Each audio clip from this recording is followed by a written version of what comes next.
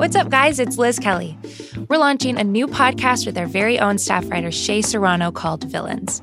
It's an 8-episode series that dissects iconic movie villains, like Hannibal Lecter from Silence of the Lambs, Regina George from Mean Girls, and Killmonger from Black Panther. The first episode comes out on Thursday, November 15th, but you can check out the trailer and subscribe right now on Apple, Spotify, or wherever you get your podcasts.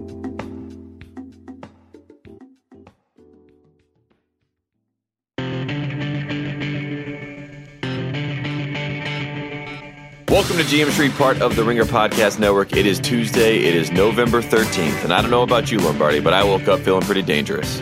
I love it, Baker Fraser. I love it. Anytime you can steal from Baker Mayfield, you might as well take it, right? Yeah. I mean, why not? I mean, look, he was dangerous. I mean, look, he played good. I thought the Falcons would pull the upset.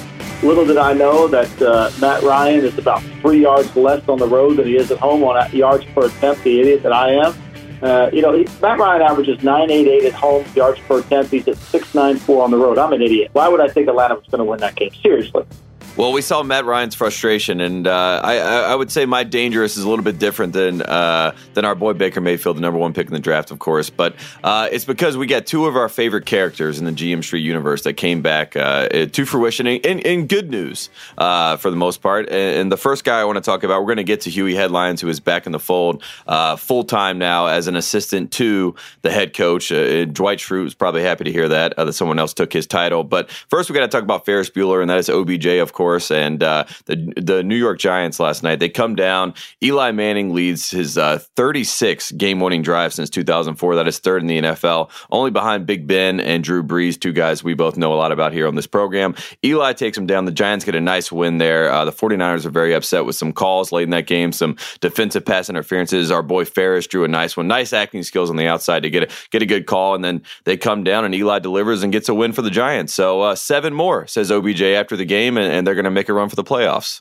If that was a good performance by Eli, if that's what people think is a good performance, then I'm completely off my rocker. I mean, that's just like, to me, underthrew a couple balls. I mean, the 49ers on defense, I've said this to you all year long, I don't get them on defense. They're completely, consistently always in the wrong place. They make way too many mental mistakes. They try to do too much. They're just truly the definition of battleship football on defense. They can't really do anything. And then, when they need to make a play, they can't make one. They blow the coverage. They single up Odell Beckham. I mean, how do you do that, Dave Frazier? How do you do it in the red zone where you let Odell just get a release, vertical release, and then separate and throw a touchdown? How do you do that? Makes no sense to me whatsoever. But they do it week in and week out, and they wonder why they're not winning. That's the problem. The 49ers defensively is really poorly, to me, they're poorly coordinated. They're poorly coached on game day. They don't make adjustments, and then they wonder why they're not winning. I mean, there's probably in their season, there's at least 3 or 4 other wins. They could have beat Arizona twice. They could have beat the Giants last night, and they just let the game slip away. And we've seen Gus Bradley came out a couple weeks ago, and he said that the NFL, everyone is blitzing less for fear of big plays. And as we're watching the broadcast last night on Monday Night Football, they were clamoring for the 49ers to send some blitzes at Eli. They finally do send a blitz, and he has the perfect call is drawn up. I don't know who made the call, whether Sherman made the call or it was an adjustment at the line, but Saquon, fakes an out route, runs an angle route, and that ends up being the biggest play on the drive and leads to, he hurdles a guy at the end. Richard Sherman pushes him out of bounds, and that led to the touchdown that gets them the win on Monday Night Football, and it was Eli getting the pressure, Eli making a quick decision. So we will give Eli Manning credit for that, and we will give the Giants credit. We'll see if they have 7 more wins in them. OBJ after the game, showed a lot of maturity on Monday Night Football. Steve Young was almost taken aback by, how he was able to be so humble in the situation and say that he feels like he owes the franchise so much for what they've been able to, invest in him moving forward. So all good things for Ferris Bueller. Speaking of characters that are all good things are going on, Hugh Jackson has returned to the Queen City, Cincinnati, to join one of his best friends, a guy that, he was supposed to be the head coach in waiting at one time before he took the Cleveland Browns job under Marvin Lewis. And Marvin Lewis was very happy to bring back Hugh. And the interesting thing to me, Lombardi, with this, and I can't wait to hear your opinion on it, but he's going to be helping with the defense, a defense that gave up 51 points this week to the New Orleans Saints. I thought he was an offensive mastermind. Why is he helping with the defense? Well, I think Hugh, having Hugh back's like having Gloria Trillo back in the dream sequence in The Sopranos. Whenever Gloria would come back, it was like made my day. It was like the most unbelievable thing. I mean, Big Puss came back, I liked it. Ralphie came back, I liked it. Some other Patsy Parisi came back, I liked it. But when Gloria came back, I loved it. I mean, I'm not going to lie, I loved it. I mean, Annabella Sciorra. I mean, I just loved when she showed up on the screen. And now having Huey back, it's the best. It's truly the best. And what I like about this move so much so is you get to utilize Hugh's skills as a game manager. You get to utilize Hugh's skills as a schemer from offense on how you should coach the defense. And I got to think, if you're Jim Haslett and you're on that staff and Huey Headlines walks in and he's going to start telling Haslett how they should run the defense, you got to be absolutely off your rocker. I mean, Haslett's got to be sitting there just biting his nails down to nothing because he sits there. He was a head coach in the NFL. He was a good coordinator at one time. He got passed over for the defense coordinator's job in Cincinnati for Terrell Austin. And now he's getting Huey coming in here. I mean, can he get slapped in the face anymore? I mean, seriously. I mean, as Uncle Junior said it, he shows him his hand and he slaps it away. So, I mean, this is just too good to be true. And this Bengal defense, I mean, to be real honest, I mean, they have too much talent, especially up front, to play to the level that they played this year. I mean, to give up 51 in a game is unbelievable. You got to be really bad. And, I don't know how much Hugh's really going to help, but it's going to be great to have him back. It is going to be great. And Marvin Lewis, after the game, was asked what would happen with the defensive play calling. He said, "I've got a plan," and he sheepishly smiled. And then he was asked about Hugh Jackson joining the staff, and he laughed, and he said, "Watch and see," as if they have some plan that they've been cooking up. Of course, we both know that Hugh Jackson and Marvin Lewis are known for, that they call each other brothers. They talk on the phone every single week. And when he was first let go on October 29th, they asked, Marvin Lewis about the chance of Hugh returning, and he said, "I'm not going to make a headline."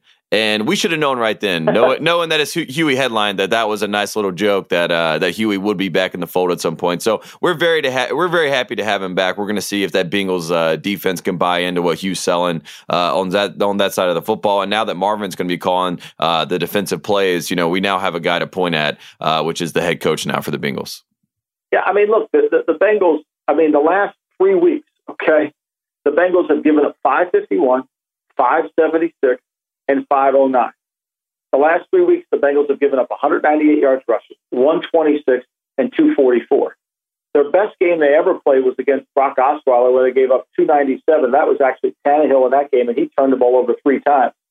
So, I mean, whoever coaches this defense has got their work cut out for them. But this defense has been obviously on a downward trend for a long, long time, and it's not going to change. I mean, when you look at what they do and how they play, I mean, it's just not very good. And I think that Huey coming in there is not going to matter. But look, what we saw on Sunday is even their offense can't quite get going. They make mistakes. I mean, that Andy Dalton interception at the end of the half was just atrocious. And then for the fact that they score to make it 35-7 at the end of the half, they don't even reroute the receiver coming down the seam. I mean, there's so many details that are never going to get fixed with the Bengals. It's going to be hard to believe. If the Ravens don't just offensively score a ton of points on them this week, then there's no hope for the Ravens offense. Well, and then maybe we can give credit to Huey Headlines if the defense steps up and makes it happen. You talk about atrocious. Oh, yeah. Let's move on. I mean, we do this, the 5 things that jump out to you every single week. Obviously, those are 2 big things that jump out. Ferris Bueller back in the fold, Hugh Jackson back in the fold. And now we got to talk about the Oakland Raiders, a team that Derek Carr, for lack of a better term, has been pretty bad. Maybe atrocious is the right term. But the Chargers go in, they get a win. Phil Rivers continues his dominance, his recent dominance over the Oakland Raiders. They win 20-6 in this one. I think the most illuminating fact that we saw in this game, there was a 4th down at one point, very end of the game, and Derek Carr decided to throw the ball away, and he was frustrated because he had forgotten that would be a turnover on downs. Mark Davis came out and said that he was, very upset with how things had played out, and it had been a downward spiral since 2014, a lot of misevaluation.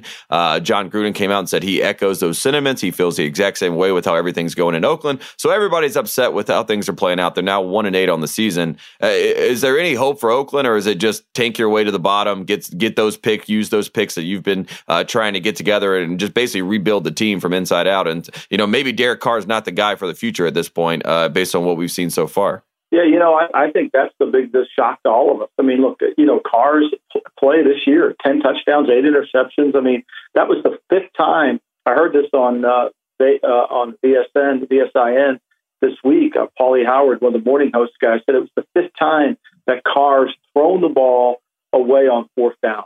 I mean, how can that be? How could you have no awareness? Like, you're not even knowing what's going on? I mean, the Raiders have gotten beat the last 5 weeks by 16, 24, 14, 31, and 14. And that hasn't even been competitive. I mean, I don't know how Vegas sets a line for them. And, and like I've been saying all along, what's becoming clearer and clearer is when you have a franchise quarterback, you never rebuild, you repair. But when you're getting beat by these double-digit numbers, you don't have a franchise quarterback.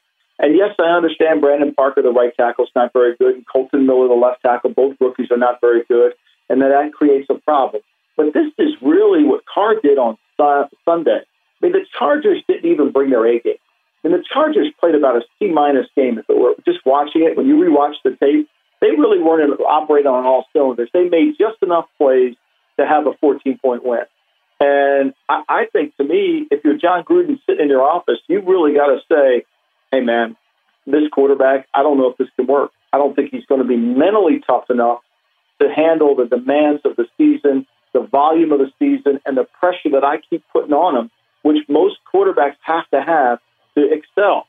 I just don't know if it's going to happen, Tate Frazier. And I think if you're Mark Davis, you're Reggie McKenzie, the decision makers, and John Gruden in that organization, you got to look and say, wait a minute, I don't know if we've evaluated this quarterback correctly, because it doesn't look like he's the right guy.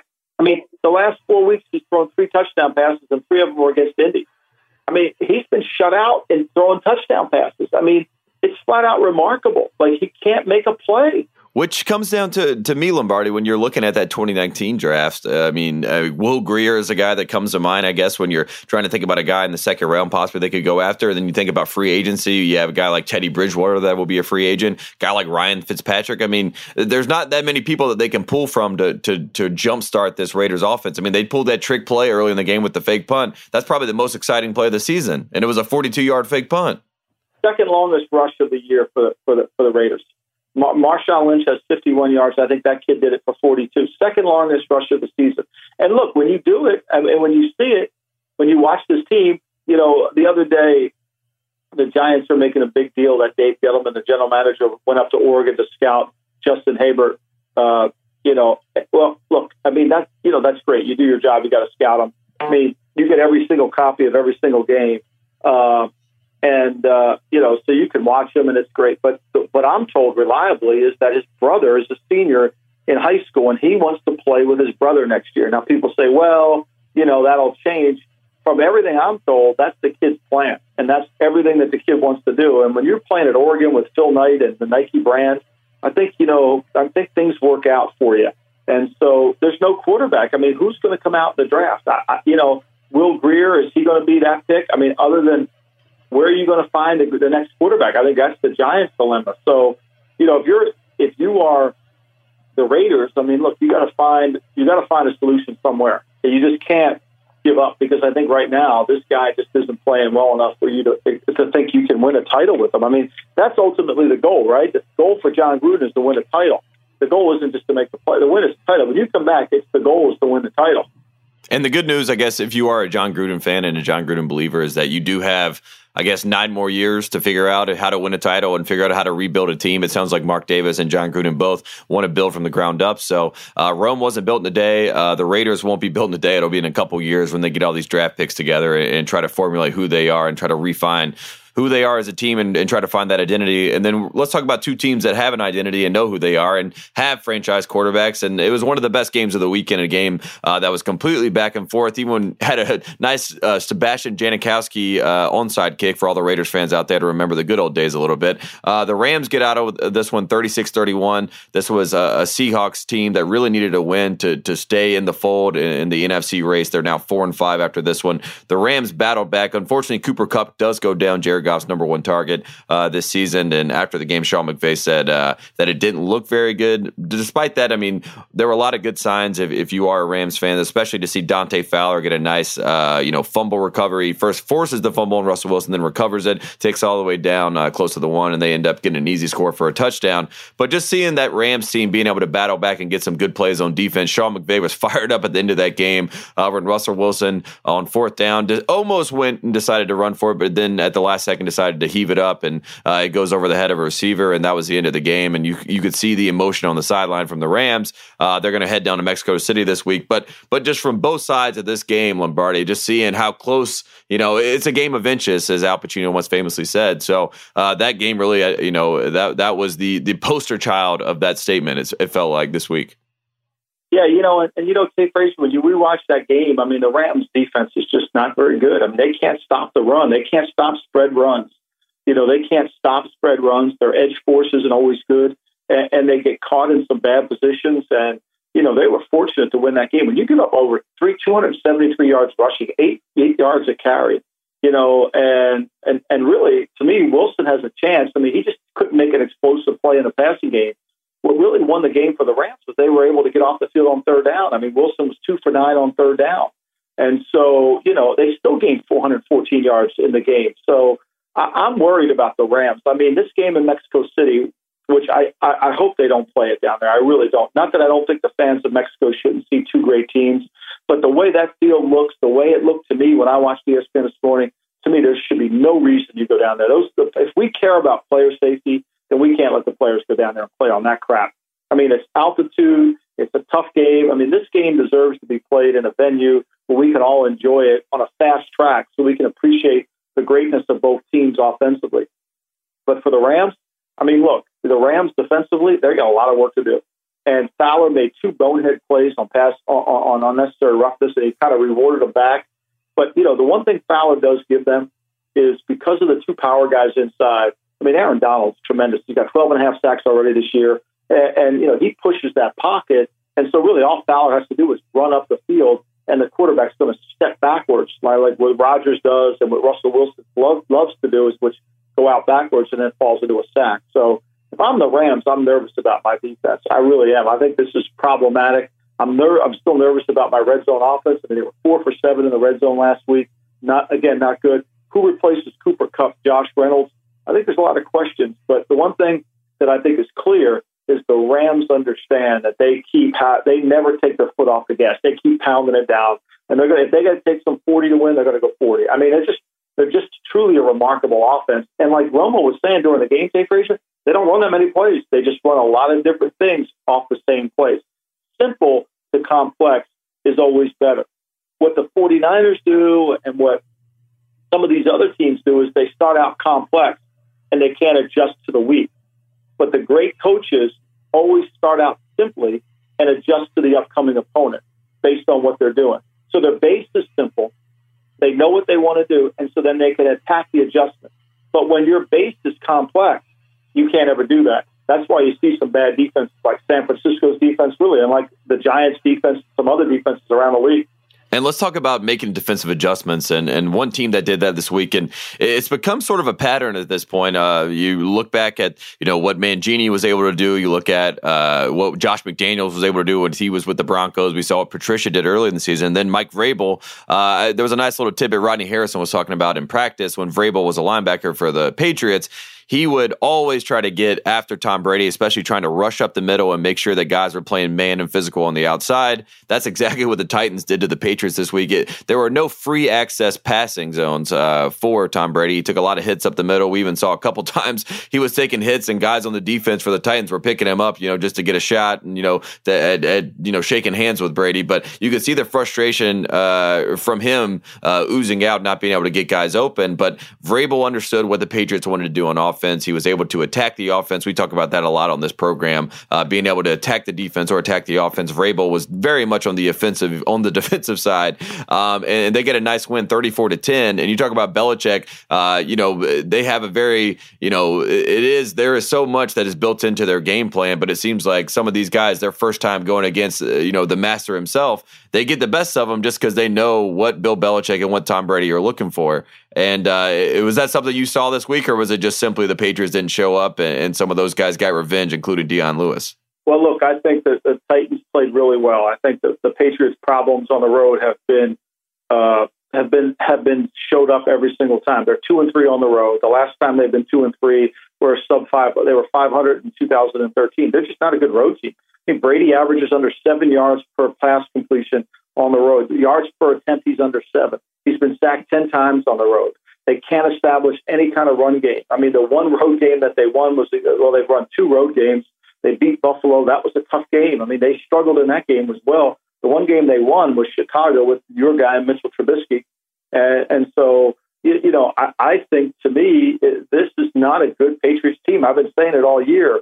And they struggle to make explosive plays.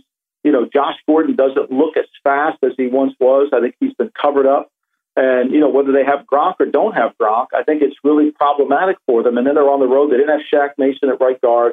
Ted Karras had a play in there. I thought the Titans did a great job. But it was shocking that Mariota was able to throw the ball as well as he did. And Corey Davis, here's a guy, Kate Frazier, who's had one play over 25 yards all season. It was week 3 against the Eagles. He had a 51-yarder. The guy rarely makes big plays down the field, and he had 7 for 125 in the game.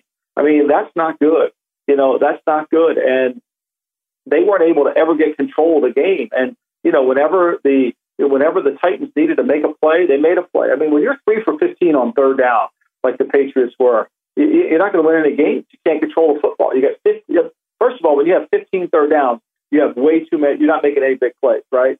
So you're not making any. If you have 15 third downs, you're not making any big plays. The Rams, average less than 10 third downs a game because they're always playing Canadian football. I mean, when you look at what the Saints have done, I mean, the Saints are playing Canadian football to the most incredible level you've ever seen in your life because they're able to do it. But the Patriots can't really make explosive plays. Because they can't make explosive plays, it becomes harder and harder.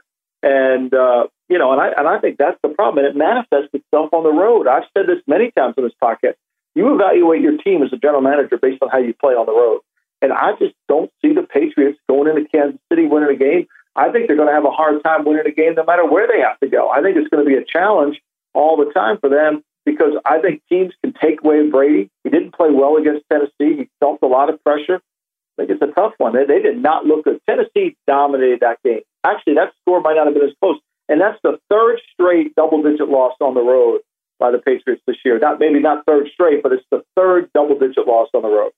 And you bring up, that Patriots team. Obviously, we saw Brady go 21 for 41, 254 yards. He did not have Gronkowski out there. Edelman goes out in the 4th quarter with an ankle injury. They tried to run the nice little I think the way to look at this game and sum it up in a back-to-back sequence was the Patriots have the ball. They try to run the little, out route where Brady rolls out and catches a pass. He falls down short before Woodyard hits him for a first down. And then Mike Vrabel says, well, anything you can do, I can do better. He gets Marcus Mariota. He runs the exact same play, gets Mariota to roll out. They throw the ball to Mariota for, a 20-yard gain. And, it was a little bit of a, rub it back in your face, throw it across the line there, back at his old coach. But it also exemplified the fact that this Tennessee team is playing with a lot of confidence. They get that win against the Cowboys on the road. They come home, they play this Patriots team. And let's be honest. I mean, the Patriots tried to make Marcus Mariota beat this team with his arm. They played zone. They didn't want him to scramble. He only rushes for 21 yards. But like you said, he gets Corey Davis involved. He makes some big throws. And the Tennessee Titans now look like a team that, in that AFC South, there's a bunch of teams moving up and down. And he showed today that he could possibly, lead this team and look like the Marcus Mariota that we all thought he would be when he came out in the draft. No doubt. I mean, no doubt they did. I mean, they just dominated the game. They took it over. And, I think what's going to haunt this Titan team is the decision Vrabel made over in London against the Chargers. I mean, they're 4-5. I think that the 2 things that came out of this weekend that seems to me that are going to determine this race is the decision Frank Reich made against the Houston Texans and the decision Vrabel made. I think those 2 decisions are going to come back to haunt them. So, but in this game, they dominated. I mean, I don't know that the Titans are that good. I just think the Patriots are struggling right now, and they don't even. And it's not because Gronk. I think Gronk has 1 touchdown for the season. They were struggling on the road with Gronk. Yep, it's not a new thing with this team, and we'll see what Bill Belichick can do. He seems to find a way to get his team going always, and obviously in that division, it's they have a nice comfortable lead there, so they'll probably figure things out. Let's talk about the AFC South. You brought up the Colts and Frank Reich. They took on the Jacksonville Jaguars. This was a game where the Jaguars are 1 game away from the Super Bowl last year. They're now sitting at 3-6 on the season. They battled back in this one, but from the start, I mean, the Indianapolis Colts are like a team that wanted to make a statement in their division. Eric Ebron Brown goes for 3 touchdowns in this game. He was very excited about that, letting people know that he was misused in Detroit, but was very happy to make a statement to the rest of the league. And, Andrew Luck, goes 21 for 29, 285 yards, 2 touchdowns, and that 1 pick, which really wasn't his fault, honestly. So just looking at that Colts team, I mean, it's a very frisky division at this point. A lot of teams involved, and I think everyone going into the year, us included, thought the Jaguars would be able to run it back as long as Blake didn't blow it up. And for whatever reason, all these other teams are starting to buy in, and Bortles continues. I mean, it wasn't the worst game for Bortles, 26 for 38, 322 touchdowns, but they were behind the 8 ball from the start, and the Colts were able to get a nice win at home. Look, you can't play the way the Jaguars play if you don't play great defense. I mean, you just can't do it, right? The whole thing, that the whole way they're built, because of the Blakealizer, is that they have to be able to run the ball, control the clock, and they've got to convert third downs, and they got to play the game in the teens. And they can't let the game get into the 20s. If they get in the 20s, they're screwed, right? So you got to be able to. Fournette's got to run the ball. He's got 24 carries, 53 yards. He averages 2-2. He had a long run of 11. So can't run the ball, right? Now it puts the ball back in Bortles' hands. But really, the bigger issue about the Jaguars, as much as I want to bitch about the great Blakealizer, is the fact that their defense sucks. I mean, the Jaguars are horrible on defense. I mean, they couldn't stop them. They're 6 for 11 on third down. They couldn't get off the field. They couldn't really put any pressure on Luck. They didn't tackle very well. They attacked their coverages really well. I mean, this is a classic example of a team that read its press clipping. And as good as they were on defense last year, it ain't even close this year. And so, you got to go back. I mean, they're 3-6. It's over with for them. I mean, right now they're in the top 10 picks if they do based on the scheduling. They're in the top 10 picks. So, I mean, that's what it looks like. They don't look like a good team. I mean, they don't look remotely like you talk about top 10 picks. I mean, you saw Quentin Nelson, a guy who's a rookie on this team, completely, truck and pancake Barry Church a couple times, and he looked like the guy that was the All-Pro against his defense. And it is hard as a defense, if you're the Jaguars, to keep that life alive when you know that you have to hold a team under 20 points to have a chance to win a game. Yeah. I mean, look, it all comes back to being able to play complementary football, right? So if you want to play, if you draft Fournette, you're saying, look, we're going to run this ball a bunch. We're going to play great defense. We're going to be good in the kicking game, and we're going to limit this quarterback we have from making mistakes. And it's a style we have to play. I mean, you watch all those basketball games. It's a style. They have to play a certain style. If the game isn't in that style, they got no fucking chance. They're done. Mm-hmm. And that's what happened. They camp the defense. They get behind. And so now the ball's in Blake's hands, but they really don't want it in Blake's hands too much because they know he could easily turn it over, even against the zone team who's reading his eyes, which is really more dangerous because, when Blake isn't exactly looking anybody off, right? So, they can read on him and they can break on the ball really effectively. Look, I think the Colts do a great job. I think the Colts, even though they're 4-5, I think it's one of the best coaching jobs in the league this year in terms of being competitive. Other than the Patriot game in Foxborough, they've been in every single game and have had chances to win those games. And Luck's played really good on third down, the number 2 team on third down. They give up a ton of yards, but they're able to manage it. Look, they've done a great job. You got to take your hat off to them. And if you're Jacksonville, I think if you're Jacksonville, you got to go back to the drawing board and say, look, if we're not going to do this good on defense, then we're going to have to change some shit we're doing because it ain't going to work. And let's talk about Frank Reich's old team. Obviously, you talk about what he's been able to bring into Indianapolis, give them some new life, some new juice, and they're playing with a certain sort of cachet that we haven't seen in quite some time, especially in the Andrew Luck era. So it's good to see if you're an Indianapolis fan. The Cowboys and the Eagles, you talked about looking people off. Carson Wentz, I mean, at one point, he didn't even look and threw it directly to Van Der Esch, the rookie, his first pick of the season, and that gave some life to the Cowboys. The Cowboys go into Philadelphia.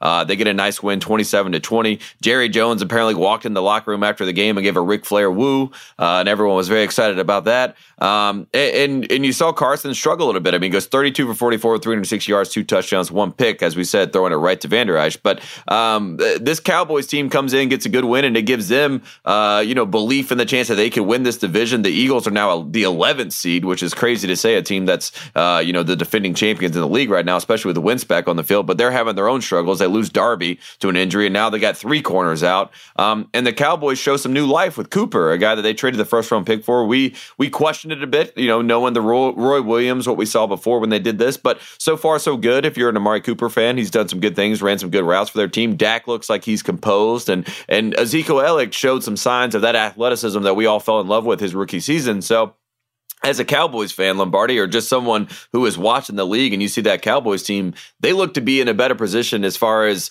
a positive outlook for the future moving forward. And we know they got some games ahead that'll be a bit of a struggle, especially. But seeing the Tennessee, team come out and get a nice win against the Patriots, that gives them a little bit of, they can swallow that loss a little bit better, knowing that they were able to beat the Patriots right at home, and now they can move forward and look at things in a more positive light. Well, look, I mean, Cooper's he's played 2 games. He's been targeted 18 times. He's got 11 catches. His long's 24 so far this year. So, he's only had 3 plays all season over 25 yards. But I think the bigger issue here is the Eagles defense, Tate Frazier. I mean, they were really good against the run up until this game, and they were really good on third down. But the fact is, and this is consistent to what they were last year, is when you get the Eagles defense to play more than 27 minutes, you got them on the ropes. They're not built to play. They're built to create turnovers, and they don't create turnovers. I mean, they've only created 2 turnovers at home all season. I mean, that's all they've been able to do, and it goes right back to their defensive line. Their defensive line hasn't been able to take over the game. Derek Barnett's out. Jernigan hasn't played. They're not doing the things that they did last year with their defensive front to take games over. And the Cowboys didn't turn the ball over. They didn't turn the ball over. And when the Cowboys don't turn the ball over, they're 4-0. When they turn it over, they're 0-5. So it's really as simple as that. I mean, the Cowboys didn't lose the game, and the Eagles just couldn't make any plays. And it goes back to a couple things. The Eagles have not been good on third down. They haven't been able to convert third downs like they did last year. How many times did we watch Eagle games last year? It'd be 3rd and 10, and I'd look at you and say, well, here it goes. They're going to, and Wentz would run around, go from one sideline to the next, he'd throw it up, it bounced off 6 players, and first down Eagles, They're like, okay, it's unbelievable, right? They were 7th in the NFL last year in the most third downs of any team in football, with the illustrious company of Buffalo, Cleveland, Detroit, Cincinnati, these bad offenses, yet they converted. This year, it ain't happening for them. And now that their defense isn't playing to the level, and they have to play, they play 33 minutes on Sunday. They can't play 33 minutes. The Eagles defense can't play 33 minutes. If they play 33 minutes down in New Orleans, they'll give up 700 yards. Write it down, Tate Frazier. They'll give up 700 yards. So it comes back to complementary football. Yeah, it comes back to complementary football, right? So they got to be able to play effectively on offense to control the ball. They've scored 21 points in the first quarter all year. Last year they had 106. They can't get the lead anymore. Like, people are onto them. And the way teams are defending them is if they can't play from in front, they're not the same team. Well, they played from in front against Carolina. Yeah, they did. They couldn't convert a third down in the fourth quarter. So to me, it's going to be a tough road ahead for the Eagles. I mean, they got to play the Redskins twice, which is good. They got to go out to Los Angeles, play the Rams, and they got to go down there. That's 4 games of the remaining 7 that are really hard. The Giants won't be a tough game. I don't know. I just don't see them being able to turn it around. They're the classic example of a team that wins a Super Bowl and says, just get us in the playoffs and we're going to be fine. That never works. Yep. And I mean, the rushing attack continues to struggle. I mean, Josh Adams had a nice 29-yard run. That was probably the highlight of the day for him, but he was also, stuffed on a 4th and 1 attempt that really hurt them. And then, Golden Tate was a guy they brought in. Everyone was excited about the possession guy. He gets targeted early in this game. There was one pass interference that, in the third quarter, a lot of people thought that the officials missed a very obvious pass interference call that could have helped the Eagles out a little bit. That doesn't happen. But I mean, is there a chance that this Eagles team can gel on offense? And they maybe, even if their defense is on the field for 33 minutes, they have enough firepower with Jeffrey if they can get him back in the fold. Obviously, we've seen what Ertz has been able to do. Ertz has been incredible for them, but he's been a one-man act right now. If they're able to get Tate and Jeffrey back to, performing in a certain way where Wentz has 2 other options on the outside, at least a possession guy like Golden Tate, can that help them out where they can compete, where even if their defense isn't able to get some of these turnovers we saw before, especially on the back end with all the injuries, they can still compete just because they have the offensive firepower? I don't know, Tate Frazier. I mean, I think they lack that back. The back makes the spread. They don't have that back that really creates problems for them. They miss Blunt, they miss Ajay, there's no doubt. They can't really run the football this year to the level that they need to, which opens up all their play action or read pass option stuff. And so to me, I think they're really, the explosive nature of their offense isn't there. They really can't make plays down the field. And when you see it, they've had 19 plays over 25 yards all season, and 5 of them came in London when they played against Jacksonville, which has been notoriously for giving up big plays. So, I mean, last week against Dallas, they had 1 play over 25 yards. until they can make chunk plays, it's really not going to work. And I think that when you look at everybody's numbers last year, I mean, Ertz averages 10 yards a catch. Aguilar's down to 9.9. He's under 10. Jeffries is at 11.8. I mean, those aren't explosive play numbers. When you look at the Rams, they get guys averaging 50. The Chargers have 2 guys over 15 yards a catch.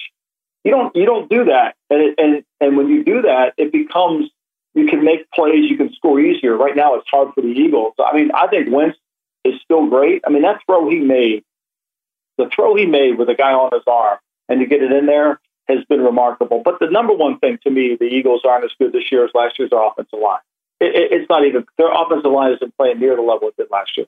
And that goes back to, we do have some injuries, and obviously, Lane Johnson is battling back, not 100% at this point. But, that was the inspiring part of this team last year, Lombardi. I mean, we obviously saw Carson Wentz go down. That's the big name but Jason Peters goes down. There's so many guys that went down during the season, and at every single turn, we kept saying, well, maybe this is the one that'll derail this team. But for whatever reason, they were able to build off some of those losses and continue to win games regardless. And this year, it just does not seem that they have that same drive or that same success and that same some of the fortuitous bounces that we saw last year, like you brought up, have not gone the Eagles' way so far. But luckily, they are in the NFC East, and that is wide open, despite the fact that they are 2 games behind the Washington Redskins, and the Redskins had a nice, easy win over the Buccaneers this week. So we'll see once we get. That wasn't easy at all. Hey, Frazier, that wasn't easy at all. That was a gift win.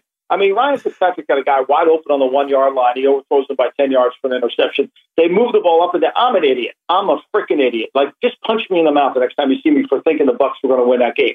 They gain over 400 yards. They're moving the ball up and down the field so they get in the red zone. They can't put it in the end zone. I mean, the Bucs had every opportunity to win that game, and they couldn't even do it. They can't wait to give away a game. Like, to me, and now they're going to play Ryan Fitzpatrick, and nobody's talking about this in the national media. But the reality of it is the reason they're not playing Jameis Winston, I'm sure of this. They don't want Winston to get hurt. He gets hurt, he's on the books for $20 million next year. Mm-hmm. He's on the books for $20 million. So, I mean, why would you be playing Ryan Fitzpatrick after that game last week and not play Jameis Winston if he's your quarterback of the future? You've got to think, seriously, you've got to think somebody in the ownership. This isn't Jason Light because he drafted Winston. He wants to play Winston. He wants to pay Winston, right? Somebody in their ownership group saying, hey, no, we're not risking that $20 million. I'm going to fire everybody's asses in here once the season's over with, and a new coach is going to come in and make the decision on Winston. But I ain't guaranteeing $20 million for nothing. And nobody's talking about it. Like, why wouldn't you go back to Winston? He's supposed to be your future. Fitzpatrick is doing what Fitzpatrick typically always does. Win some, lose some. I mean, he's the Phil Negro. You don't even remember who Phil Negro is. He was a knuckleball pitcher for the Atlanta Braves. He'd win 20, lose 20 every year. You know? Those knuckleball pitchers, they could throw like 5,000 pitches a year, and that's what Fitzpatrick's going to win some, lose some. I mean, that's who he is. He's still Negro without the hairpiece. Lombardi, I had a mean knuckleball back in the day. Did you not know this? I need to tell you about this. Yeah, I had a mean knuckleball. That's when I was a catcher, but sometimes I had to pitch and relief, so I'd come in and throw a knuckleball. The thing about a knuckleball is it's day to day, just like Ryan Fitzpatrick, just like you're saying. You never know if you got it going, or if you don't got it going, so you got to go out there and throw it a couple times, and if you hit it in the dirt and they're swinging, you're all good. If not, they're going to pull you out in a couple swings. So that's a good part, but unfortunately, there's no backup. What's funny about the Bucs? The Bucs have gained 500 yards 4 times this season, right? They've gained over 500 yards 4 times this season, and they're 1-3 in those games because they've turned the ball over 10 times. I mean, this team can't wait to give you the football. They got 25 turnovers in 9 games. Is there a more generous team than this team? I mean, seriously, they should be a greeter in Vegas. Like, they should be like, Dirk Cotter should be the greeter when you walk into, like, he'll comp your room food and just take whatever you want, my man. Like, seriously, like, at some point, when does this shit stop? Well, the charitable Buccaneers, that's what they are. Maybe that's what the ownership group's about. I mean, I guess they're not that charitable because they don't want Jameis Winston to get $20 million for nothing. But, maybe for everybody else, they're willing to be charitable. We're going to take a quick break. Those are the performances that really jumped out to us. We're going to come back. We're going to give out awards, and we'll get back into the Mitchell Trubisky saga that is with the Chicago Bears. All right, before we move on to Mitchell Trubisky, let's take a quick break to get a word from Yahoo. Did you get the Yahoo Sports app yet? Are you ready for live football on your phone? With the Yahoo Sports mobile app, you get live, local, and primetime NFL games all season long. Never miss your local game. Never miss a big national matchup. All you need is the Yahoo Sports app. Seriously, go get the app. It's your ticket to watching live NFL games wherever you want. No subscriptions, no fees. It's all football and all yours at the tap of an app. Watch live NFL games on the Yahoo Sports mobile app now. And meet Sonos Beam, the smart compact soundbar for your TV and newest addition to the easy-to-use home sound system. Beam lets you play everything you love, from music and radio to movies, TV, podcasts like GM Street, and more. Even use AirPlay to enjoy sound from your iPhone or iPad on Beam, all with rich sound that fills the room. You can enjoy deep bass and detailed stereo separation for music, plus crystal clear dialogue for movies and TV. All it takes is one cord to connect Beam to your TV, and it syncs with your existing remote, or you can get hands-free control with Alexa, which is built in. The Sonos app walks you through setup step by step, but if you don't even want to bother setting up your speakers, Sonos will send someone to do it for you. That's right, if you live in any major metropolitan area, Up and Running will have a Sonos expert deliver and set up your system absolutely free. Just order from Sonos.com and select Up and Running at checkout if you qualify. Back to GM Street.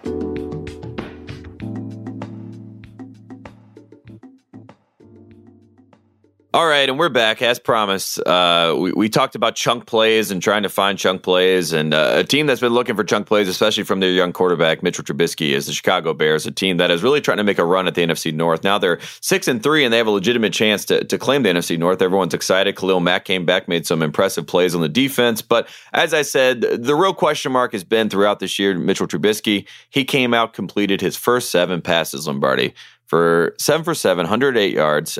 Showed some scrambling ability, something we know with his athleticism. But at the end of the day, it goes 23 for 30, 353 yards, 3 touchdowns, and also a rushing touchdown. So 4 touchdowns on the day. Can I finally get excited, Lombardi? Can I finally buy my Mitchell Trubisky jersey? I told you. I mean, let's wait and see if when he plays in Minnesota, when he plays up in, when he goes out to Los Angeles. Look, I'm not going to deny he didn't make throws in the game. But the guys are wide ass open. I mean, there's a blown coverage, right? The throw to the end zone, I mean, it was on the back shoulder. I don't know if he intended to put it there, but I'm not taking anything away from him. Detroit's one of the worst defenses in football. Their opponent quarterback rating is 120. Like, I love these people on Twitter that are like tweeting to me like, see, we told you he was great. Like, seriously? Like, you're going to have to fucking beat somebody better than the Detroit Lions to prove he's great. Like, seriously. Like, I mean, really. I mean, do I tweet you when he throws the ball in the dirt 7 times or out of bounds? I mean, Jesus maybe grow up, right? Maybe you should. Like, maybe that's a new thing. Go back at him. Okay. Yeah, I mean, no, I'm not going to do it. It's just ridiculous. I got this stupid guy who thinks he's a genius with an eraser who's a draft expert. He's an insider for the Bears. Like, seriously, come on. Kate Frazier, I mean, the guys, the teams that they've beaten, their combined record is 18-37. Okay? Take nothing away. They've won those games. Take nothing away. Okay? He's played great against Tampa Bay, bad defense. He's played great against Detroit, bad defense. He played great against Miami, bad defense, they lost. Okay? He played okay against the Jets. Okay, they won. All right? After that, I mean, against Buffalo, he averaged 6-7 out of 10. And every other game, he's been below 6-7. I mean, look, he's going to have to make tight throws. He's going to have to make accurate throws. Like the good teams don't drop coverage like the Lions. Like the good teams just don't let you run down the field with free access. Like the Lions just look like they freaking quit. I mean, you talk about a team that should go on the lam. I mean, that was the Lions. The Lions were horrendous on the road. But I'm not taking anything away from them. All I'm saying is I'll be the first to say Trubisky's gotten better, or Trubisky can read his progressions, or Trubisky makes great decisions. When I see him play against the defense, that's going to be a little more challenging than he's thrown against the air. Like, that's really not the hard thing. And I don't understand why people get so upset about it. Like, you're watching the same thing. The guy is 40 for 89 on throws over 10 yards. Okay? So, like, what are you seeing that I'm not seeing when you look at the numbers? Like, seriously, what are you seeing? He's completed 14 passes over 20 yards. It's like, seriously, what are you seeing? Like, show me something. And most of the time, the guys are wide open. Now, if he does it against Mike Zimmer's defense, if he does it against on the road, I'm all for it. I'm all for it. But when you look at him on the road compared to home, at home he averages 86 yards per attempt. When he goes on the road, he's below 7. When he goes on the road, he's got 4 touchdowns, 3 interceptions. Fact. When he goes on the road, he's got 4 fumbles. Fact. Like, can't we just let this thing play out before we anoint him and give him the MVP trophy? I mean, it's like, just have some common sense here. I say give him the trophy, Lombardi. I think it's about time. As soon as I saw him connect on that, like you said, I don't know if it was intentionally meant to be thrown to the back shoulder, but it was an impressive toss to the end zone. I mean, Allen Robinson coming back obviously was a big boost for them. The thing that was encouraging, play on the ball. Yes. The thing that was encouraging to me is that they could run the ball. Look, I'm not disputing it. They did a good job. The defense or the Lions up front, not letting them run the football, and they made Mitchell make throws, and that was the good part to see. That Mitchell, when his back was against the wall, he had to make some big throws, and I think that was why people just want to be excited. To the wall in that game, his back was never to the wall in that game. I mean, this is the part people don't understand. When he's losing in games, he's 61 for 97, and he averages 6.74. Okay. When he's in the fourth quarter of games, plus or minus 7 points, he's 23 for 37 for 7-3. Okay? Like when you see his numbers winning by 22 points, he averages over 7-8. By 15 to 21, he's at 8. When the game's close, he's at 6-3-9. When he's up by 2 touchdowns, he's at 12-2-4. Let's just pay attention to the level of comp he's going against. I mean, I think that's key.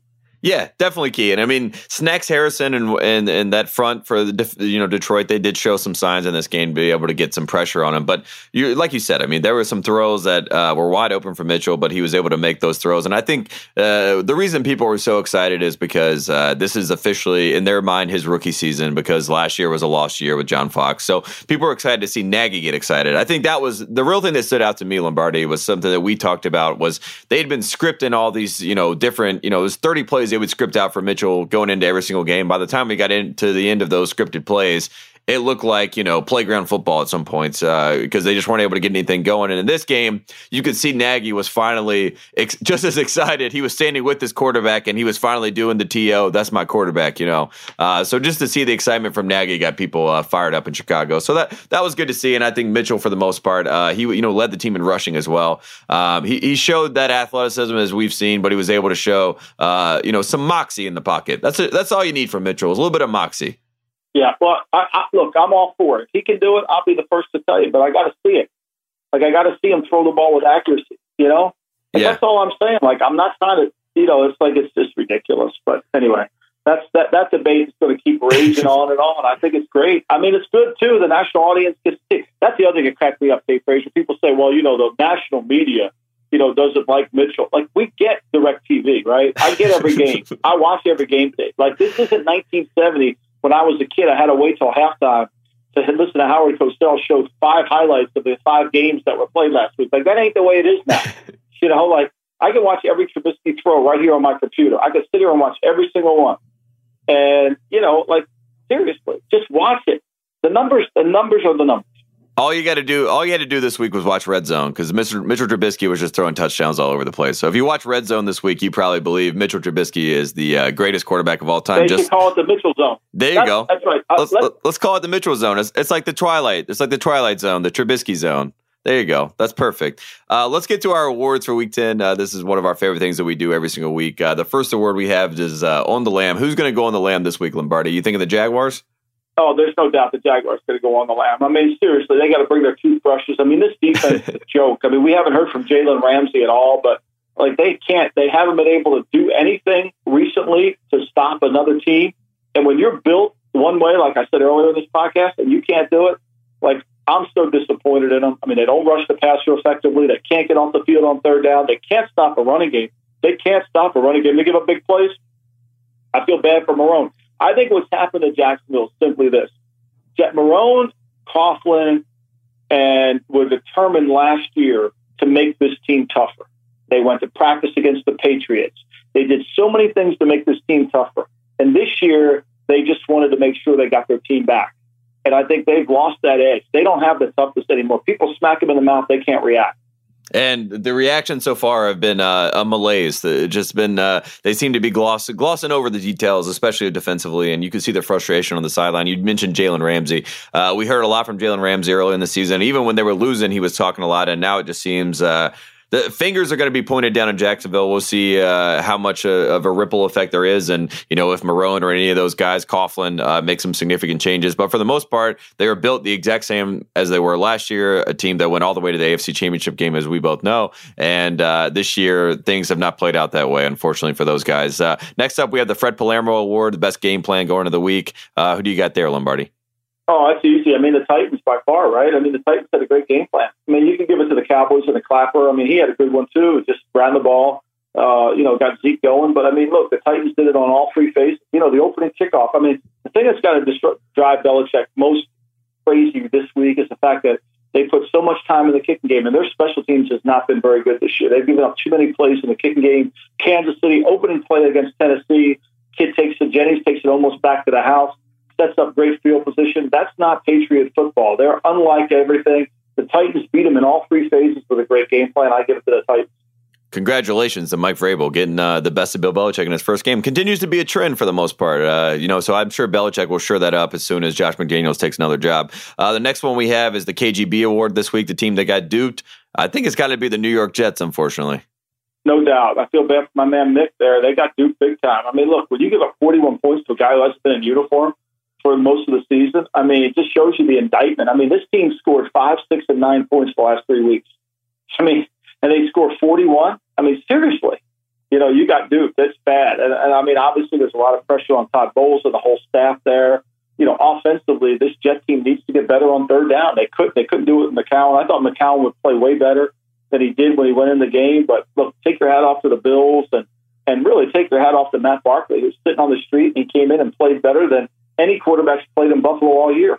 Well, and speaking of quarterbacks in Buffalo, we got to pour one out this week for Nathan Peterman, who was released from the Bills this week, went from the starting quarterback to now released. I'm hoping we can see Peterman again at some point just for entertainment purposes, but we will not see him in the Bills jersey anytime soon, unfortunately. But, kudos to Matt Barkley, the USC guys going up to Buffalo, doing a good thing. And the final one, Lombardi, final award for the week. If you don't know, now you know. What do we know? We know Aaron Jones is a legitimate running back in the NFL. I've been preaching for it. I loved him coming out in the draft. When he got picked by the Packers, I loved it. I think he's a great player. I think they finally ran him. They decided, Jamal Williams, if he had the same amount of carries going right now in the season, and Jones averages 3 yards a carry more. 3 yards a carry more than what Williams has with the same amount of carries. There's no debating it, right? Mm-hmm. Aaron Jones with Aaron Rodgers makes them a more effective offense. I love Aaron Jones. Now he's a legitimate back in the league, and he's a blue chip player, potential blue chip player for them. Yep, you got Aaron Rodgers, and you got Aaron Jones, and two Aarons in the backfield. That's nice. Before we get out of here, I just want to mention the 4 teams that we have as it currently stands. Top of the AFC, we have the Kansas City Chiefs and the Pittsburgh Steelers. We have the Los Angeles Rams and the New Orleans Saints at the top of the NFC. You look at those final 4 right now, Lombardi, that is a crapshoot for who is the best team in the NFL. I mean, all those teams are playing at a high level right now. And the Steelers have gotten over the drama with Le'Veon. We'll see what happens with him if he'll go in and sign today. Most people believe he will not, so he will be done. There will be no chance for Le'Veon this season. But between those 4 teams, looking at all those 4 teams, Lombardi, which team really stands out to you? Is it the Saints? Because it seems like most people in the so-called national media have bought into all things New Orleans at this point. I think Sean Payton's doing a great job. I think his defense has played, really well, complementary football. Offensively, I've never seen anything like them. I mean, they can beat you so many different ways. But let's just go back to Le'Veon Bell for a second here. Last night, my man Booger said that he felt he was being used by the Steelers. Like, seriously, he said this on the air.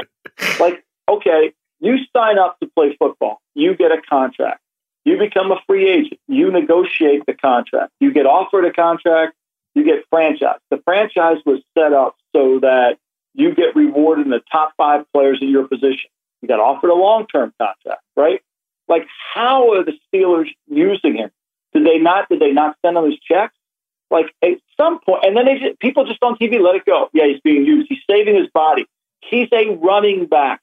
Running backs run the fucking ball. That's what they do, right? Like, they can't just take a year off. Okay, like LaDainian Thomas said, I'm just going to take a year off, right? I want to save my body. Emmitt Smith, I'm going to take a year off. I'm going to save my body. Look, you got offered. You got $14 million sitting on the table. You don't want it. Don't, whatever your reasons are, and I'm not fucking debating them right now, Tate Frazier, but whatever they are, they are. But don't tell me you're being used. Like, don't tell me. And people say, well, Lombardi, he doesn't get his guaranteed money. No, he got offered his contract. He didn't like the guaranteed money. That's called a negotiation. Like, you don't have to take it, but you don't have to sit there and say it's not worth it. Like, there's guaranteed money in there. You may not think it's worthwhile, but you know what you should do? Come to work, and then you're going to be a free agent next year, and you'll get all the guaranteed money. People say, yeah, but he's going to get hurt. That's why you have Lloyd's of London. You go out and you pay for an expensive insurance policy. You protect your ass. Like, how are the Steelers using them? They said that on national TV last night, and nobody said anything about it. Like, how are they using them? I wish they were using him, because that means that he would be involved in the offense and they would pass him the football and maybe let him run a few times. That would have been great if the Steelers were using him. I think that was maybe he was being used the other years when they were franchising him instead of giving him the long-term deal. Maybe that's the argument. But, he's on the Booger Mobile. He's got a bird's eye view of all things, Lombardi. We just don't understand it. Maybe one day we will. I mean, I wish he would come on the podcast and explain to me. Like, I don't understand it. First of all, the guy missed 3 games as a rookie, okay? In 14, he played all the games. In 15, he missed 10 games, okay? Mm-hmm. In 16, he was suspended for 4. Were they using him when he got suspended? I don't know. Maybe I'm wrong about that, right? He got suspended, right? Like, yes. Okay, they stood by him when he got suspended, but we're not counting that, right? We forgot about that. And last year, he missed 1 game. He played in 15. Okay, does he have a lot? He's had 1 year where he's had over 300 carries. 1 year. Okay? 1 year over 300 carries. How is he being used? Like, seriously. Like, where do you just come up with this? Look, if you're going to defend the players on everything, which is what Booger does, he defends the players everything, right? Defend them all you want, but make a case for it. Just don't put it out there. Like, make a case. Here's why he feels like he's being used. Like, make a case. The guy's had 300 carries one time in his career. He's been suspended by the league. He's missed 10 games because of injury. Like, is he a great player? I'm the first to stand up on the table and say, yeah. Should he take the $14 million? Yeah, become a free agent. Because you know what, Tate Frazier? If he doesn't become a free, if he takes the deal, he's going to get $25 million next year as a franchise player, which they're never going to do. Mm-hmm.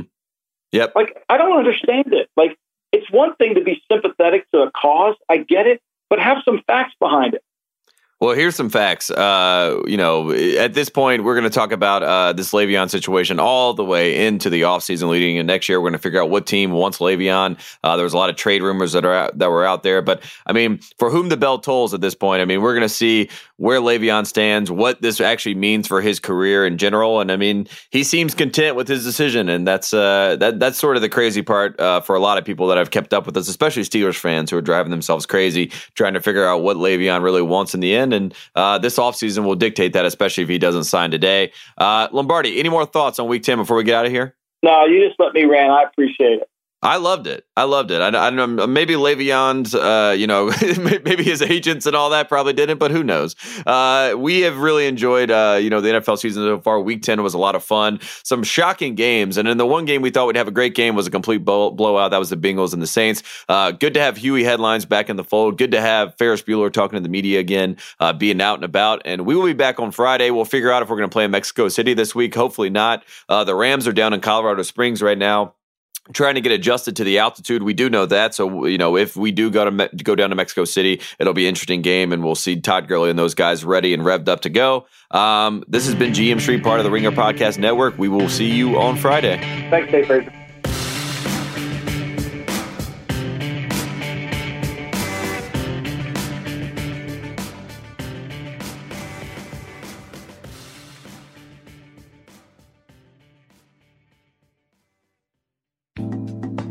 Meet Sonos Beam, the smart, compact soundbar for your TV. Beam lets you play everything you love, from music and radio to movies, TV, podcasts, and more, all with rich sound that fills the room. It's super simple to set up, but if you don't even want to bother, Sonos will send someone to do it for you. That's right, if you live in any major metropolitan area, Up and Running will have a Sonos expert deliver and set up your system absolutely free. Just order from Sonos.com and select Up and Running at checkout if you qualify.